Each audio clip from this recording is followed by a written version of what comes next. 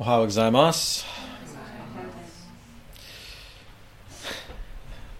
今日はカタカナの言葉は、その最初の部分にはたくさんありますが、失敗するかもしれないけど頑張ります。すみません。プラトンという、昔のギリシャ人の哲学者が有名な質問を聞きました。YouTube論のジレンマということがありますが、YouTube論という著書では、ソクラテスとYouTube論が善という言葉の意味について会話をしていました。YouTube論によると、善とは神々が望むことです。神々というのはギリシャの神々ですね。善とは神々が望むことです。悪とは神々が望まないことです。それでソクラテスがその有名な質問を聞きました。神が望むから善なのか、それとも善であるから神が望むのか。神が望むから善なのか、それとも善であるから神が望むのか。プラトンの時代からこのジレンマが有名です。プラトンはもちろんギリシャの神々について考えていたが、多くの哲学者がこの質問を聖書の神に対して当てはまりました。だから簡単に言えば、これはプラトンの質問です。神が決めてから何かが善であるのか、それとも善であるから神が決めるのですか。つまり、その善の原因は何でしょうか。この質問が大事なのは説明したいと思います。神が決めてから善であるなら、つまり善となるのなら、善という概念は恣意的というか、無作為となるのですね。つまり偶然のようなものです。そうしたら、神は例えば、殺人でさえ善であるのと決めることができました。それはもちろん、不条理で不可能でしょう。しかし、もし何かが善であるからこそ神は決めるのなら、神でさえ彼と別に存在している抽象的な道徳法律に服従しなければならないという意味でしょう。それも言いたくないと思います。神だけは自己存在しているからですね。それは第1名の説教でお話ししました。だからどちらなのか、どのようにして答えるのでしょうか。今日はこの質問を答えようとしたいですが、ジレンマそれ自体は今日の目標ではない。むしろそのジレンマは神の善良について話すきっかけとなるわけです。聖書は神は良いであるのをよく主張しています。今日の朗読でいくつかの例を見たのですが、他の例もいっぱいあります。例えば詩篇の中ではよく見えるのですよ。詩篇25編8節、主は慈しみ深い、正しくあられます。詩篇107編1節、主に感謝せよ。主は誠に慈しみ深い。その慈しみ深いという言葉は実は良いというような意味ですね。神は良いという意味です。イエスもそう言われました。良い方は神一人のほか誰もいません。でも意味は何でしょうか。神は良いって何の意味でしょうか。そして神の善良は我々に対しても、また神との関係に対してもどのインパクトがあるのですか。それが今日の本当の質問です。本当の目標です。それで3つの部分で考えたいと思います。神の善良は土台的。神の善良は恐れるべきです。そして神の善良は我々の希望です。神の善良は土台的です。神の善良は恐れるべきです。そして神の善良は我々の希望です。じゃあ、はじめに神の善良は土台的です。じゃあ、YouTube 論のジレンマに少々戻りましょう。その質問をもう一度説明したいと思います。神が望むから何かが善なのか、それとも善であるからこそ神が望むのか。つまり神は善を偶然に決めるのですか、無作為に決めるのですか、それとも神でさえ服従しなければならない抽象的な道徳現実が存在しているのですか。これはジンレマと呼ばれていますが、実は偽のジンレマだと思います。ジンレマとは選択肢2つだけあるの問題ですが、この場合では3番目もあると思います。クリスチャン歴史を通して、クリスチャン哲学者や神学者がこう答えていた。神の本質、神というお方ご自身は善良の土台ですという答えですね。神ご自身は道徳的な善良の原因で、彼の性質は善と悪、また正しいことと正しくないことの土台です。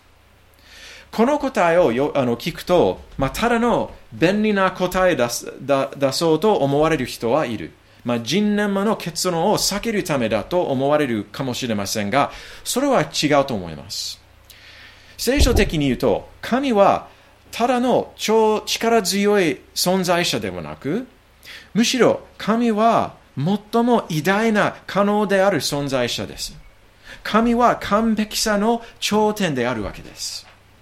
神より偉大な存在者を考えれば、それは神であるですね。だから神とは彼よりもっと偉大な存在者を想像できないです。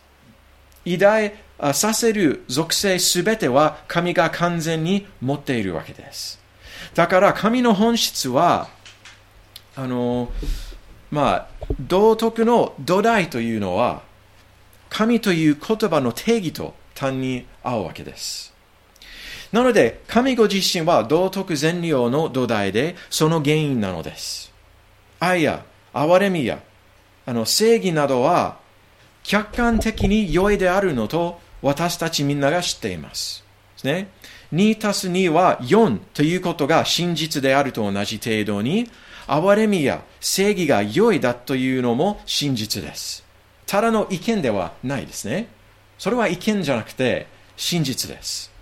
そしてこれらの真実は必要です。つまり愛や正義は良くない宇宙は不可能だということですね。ただの社会的構築物や進化の偶然な結果ではありません。宇宙の現実です。2+2 は5であるのは不可能ですね。それと同じく欲張りとか殺人は良いであるのは不可能です。ところがこれらのようなことそれ自体は存在していないでしょう。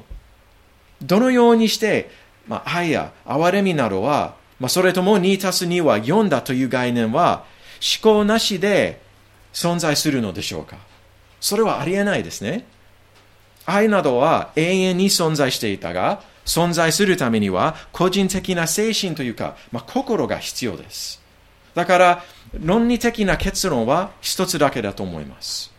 これらの抽象的なものは神の思考の中で永遠から存在していたのです。これらは、偶然ではなく、無作為ではなく、神の性質と存在に頼り、神はこれらのような抽象的な現実の土台です。神が善であるというのは、神が彼と別に存在している善の基準を従うという意味ではないし、単に神が善を行うという意味だけでもない。神は良いだというのは、神は善良の土台だという意味です。その実、神は存在しなければ、客観的な道徳は存在しません。主観的な道徳はあるかもしれないけど、神がいないと客観的な道徳はない。その逆に客観的な道徳はあるのなら、その土台は神の本質です。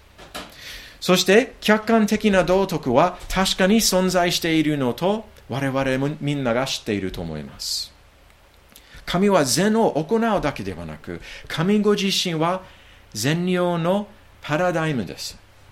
何かは良いであるというのは、それが神の本質に適合し、神が与えた命令に一致しているという意味です。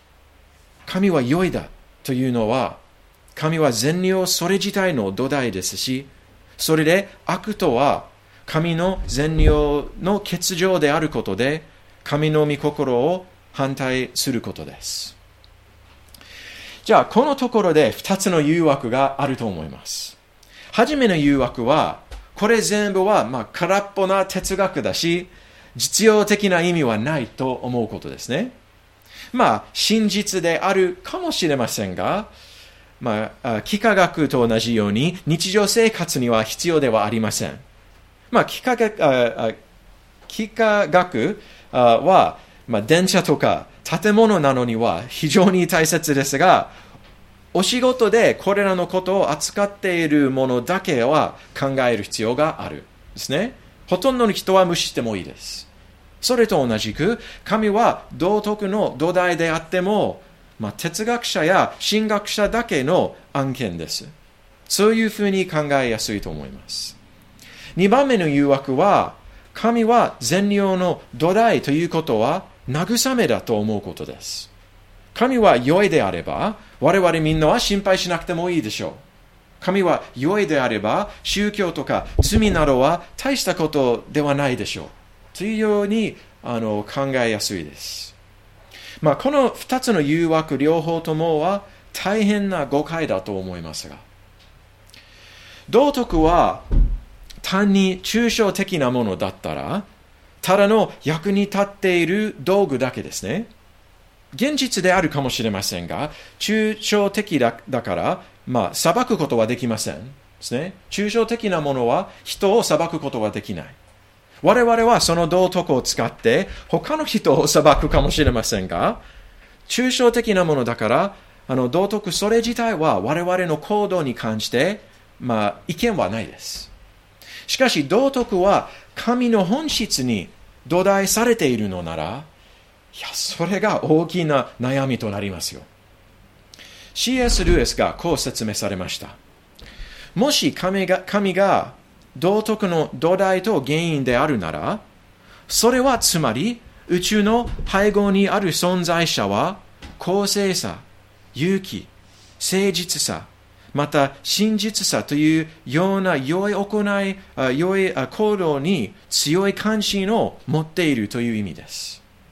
宇宙の作り主は我々の考え方や行動や他の人に対する扱い方を大切に思っています。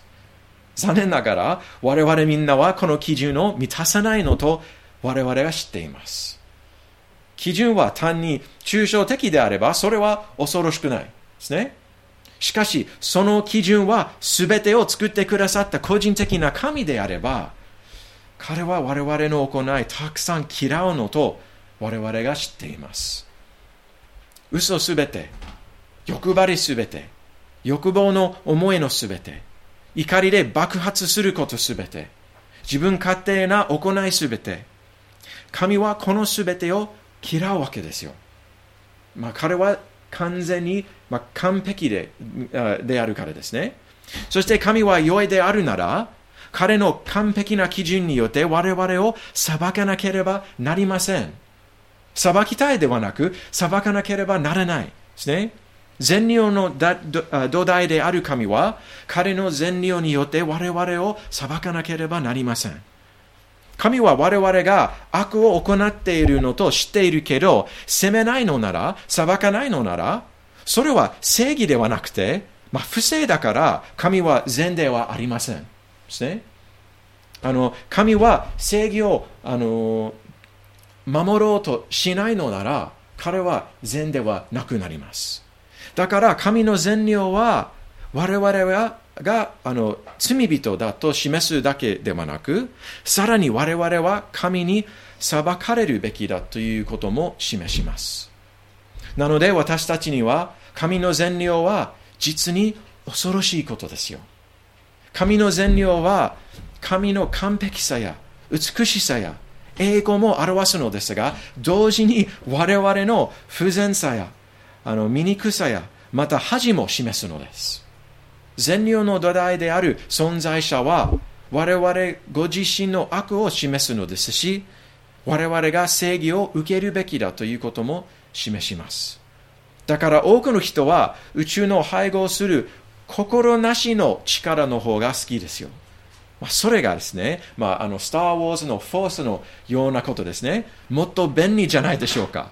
必要であるときに使えますが、考えたくないときは無視してもいいです。しかし、道徳的な善良を土台される個人的な神がいるなら、許されていないままで彼の御前に立つことは大変な恐怖ですよ。その神は我々が無罪で良いであるように見るはずではない。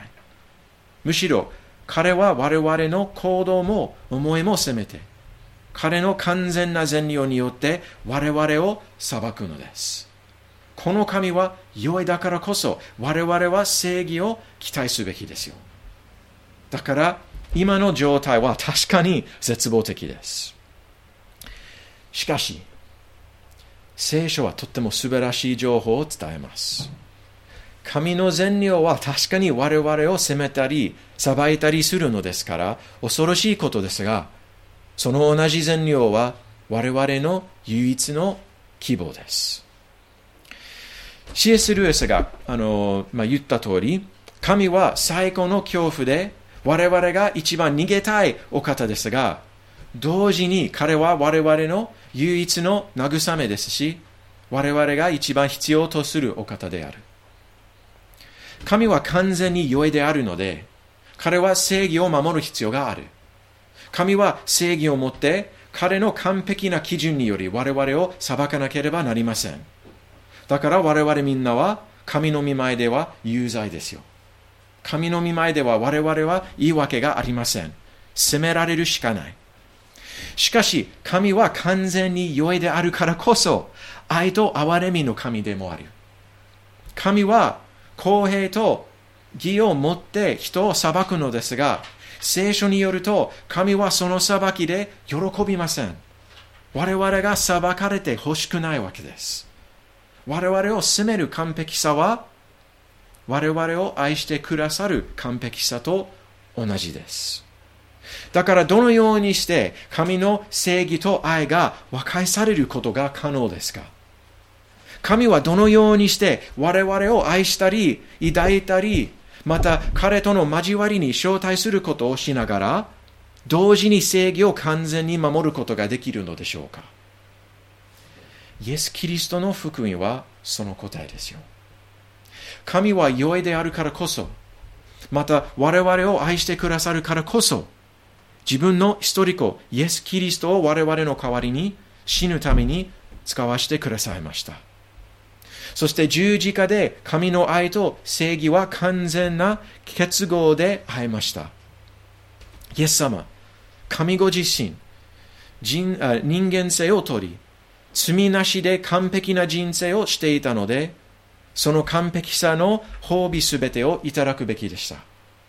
ただ、その代わりに、十字架に至って我々の罪の刑罰を受け取りました。イエス様は十字架を通して罪が受けるべきな正義を受け取りました。神の正義を受け取りました。我々の代わりに。十字架で悪の裁きと刑罰を受け取りました。それを神の愛によって行ってくださった。それは十字架の栄光ですよ。十字架の中では神の完全な正義と完璧な愛は完全な結合で会えます。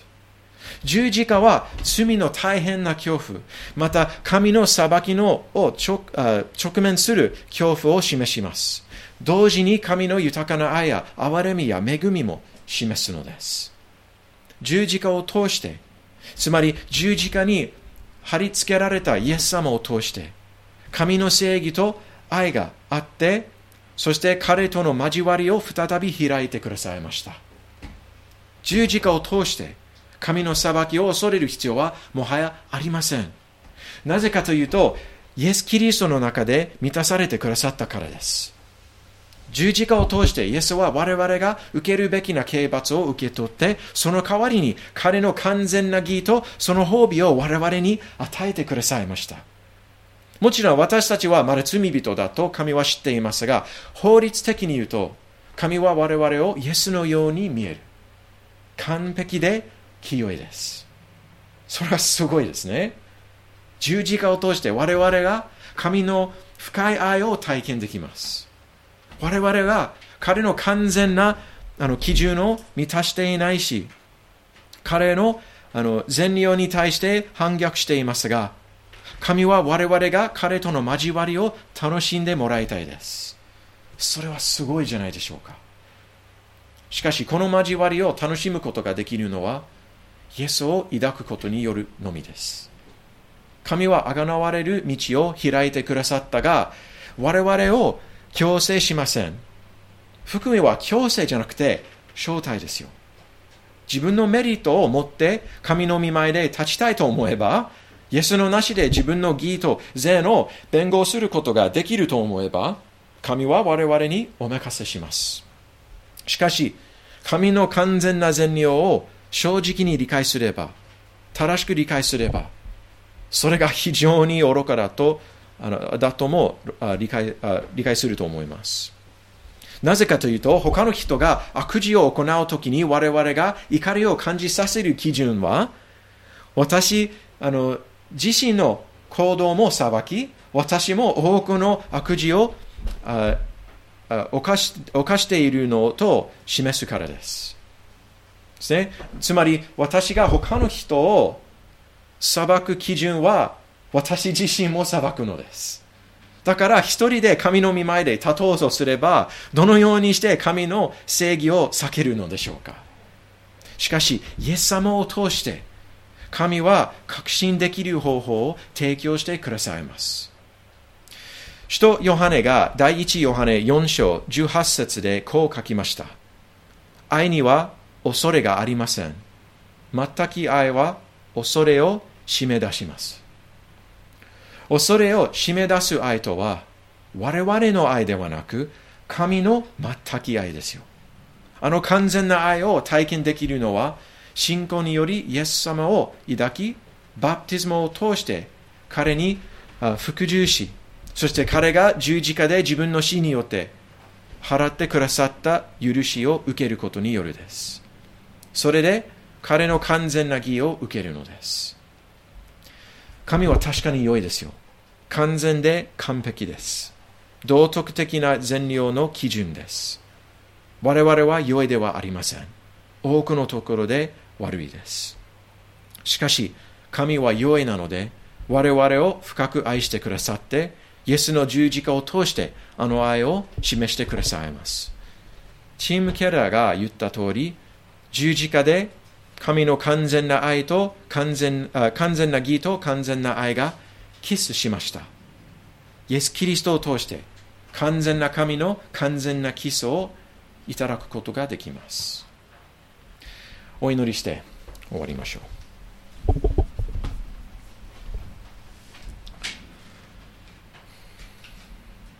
神様、我々はあなたの正義を正直に言うとあまり考えたくないと思います。私たちがイエス様のなしであなたの正義を直面する必要があれば、それは確かに絶望的なことです。しかしイエス・キリストを通してあなたの正義が満たされてきました。そして私たちも許されてきました。イエス様を通して私たちは確信を持ってあなたの御前で立つことができます。神様、本当にありがとうございます。